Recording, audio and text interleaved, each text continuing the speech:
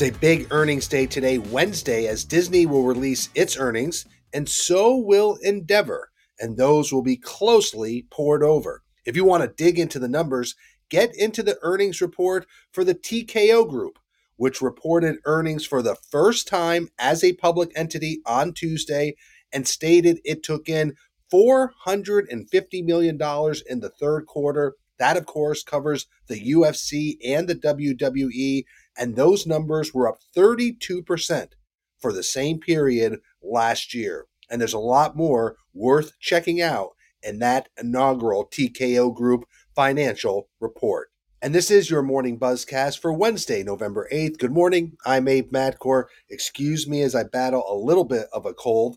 I recall being at a dinner recently where a team owner said the issue that kept him up at night was all the spending outside of player payroll.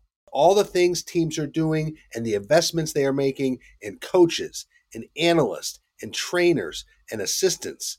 The owner said it was getting to be too much, and that crossed my mind as the Cubs made a surprising hire in former Brewers manager Craig Counsell to replace the fired David Ross in a deal that is believed to be a 5-year deal, reportedly worth a record $40 million, $8 million a year for the manager. And to be fair, that's a lot less than coaches make in other leagues. Monty Williams will be paid north of $13 million a year by the Pistons.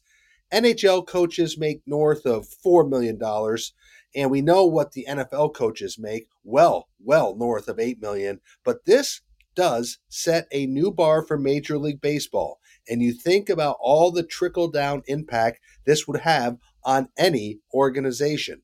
Also in coaching news, Kansas coach Bill Self signed a lifetime contract that will pay him $53 million over the first 5 years. He now tops Kentucky's John Calipari for the richest deal ever given to a college basketball coach at a public university. So we're seeing the revenues coming in, the dollars are being spent, and coaches are seeing an increase in their salaries and their value. Meanwhile, another big item for today, The Athletic is reporting that the Biden administration is going to look into the issues of the rights of college athletes with an event at the White House on Wednesday with former college football players, including Andrew Luck. They will discuss revenue sharing, safety standards, and athletes having a voice in decisions. So why is this important? Well, it's the first time the Biden administration has really weighed in on this issue, and we will have to see what they say coming out of today's event. And we know what the NCAA wants in terms of name, image, and likeness oversight and protection from Congress. We'll have to see if the Biden administration begins to lean in a bit more on these issues facing college sports. Let's move on. Legends will become an even bigger force in the arena and facility management business as it acquires ASM Global in a deal that sources tell SBJ is valued over $2 billion. So what does this mean? Well, it greatly increases Legends' operation of sports venues and facility management. These are the people who run and operate many of the sports venues that you attend for all your games. So now Legends will add ASM Global's estimated 350 arenas and stadiums and convention centers worldwide to their portfolio. So that is real scale for Legends that they can sell against and, of course, book events around. ASM Global was formed in 2019 through a merger between AEG Facilities and SMG. And so we're seeing more consolidation now as Legends becomes a massive player in the facility management space. Shifting to golf, we have a completed lineup for the TGL as Tiger Woods and David Blitzer will join to own the sixth and final team in this startup golf league. Now, Tiger Woods' TGR Ventures and Blitzer will own Jupiter Links Golf Club. Now, Woods is also the first player added to that club's 4-man roster. He believes he'll be healthy enough to play in the league which starts in January. And for David Blitzer, one of the true good guys in the sports business, this continues a run of investments in sports. He has equity in 5 North American major sports teams.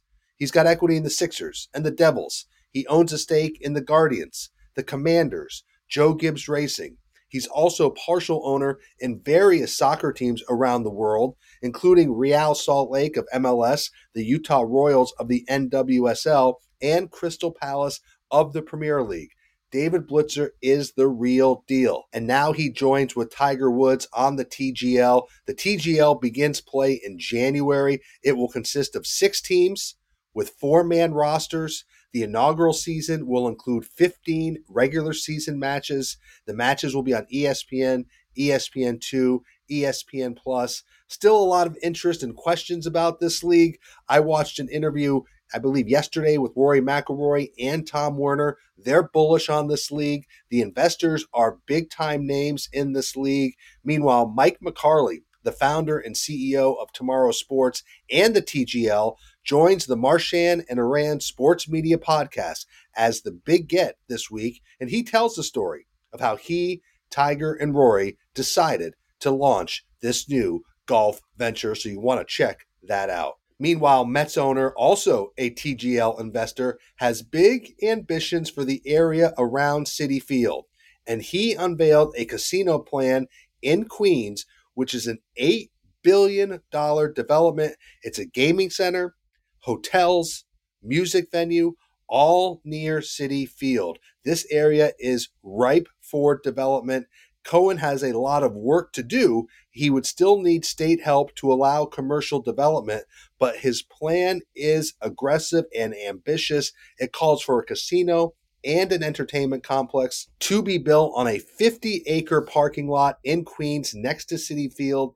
Cohen is, of course, vying for one of the coveted state licenses to build a full-scale casino. He would partner with Hard Rock if he's granted that license. It would be quite the development, and a development you have to keep your eye on, because there would be Citi Field, there would be this development, and there would also be the new stadium for NYCFC, all in Queens. Speaking of new developments, the Broncos have new ownership, and these new owners want to make a statement. They are building a new $175 million headquarters and training facility on the site of their current training center in Inglewood, Colorado. Now, this is a privately financed effort. You have to look at the renderings. It looks amazing. It'll include outdoor practice fields, a 3-story, 205,000 square foot training facility. The team's headquarters will be connected to the Pat Bolin Fieldhouse. This project is the second major facilities investment by the owners of the Broncos in just over a year. Remember, they pumped in over $100 million this offseason in renovations of Empower Field at Mile High earlier this year. So this new training facility and team headquarters, they will break ground next year. The expected completion is by 2026. The facility is being designed by HOK and the Rockwell Group, and it will be bigger than the current one by more than 30%.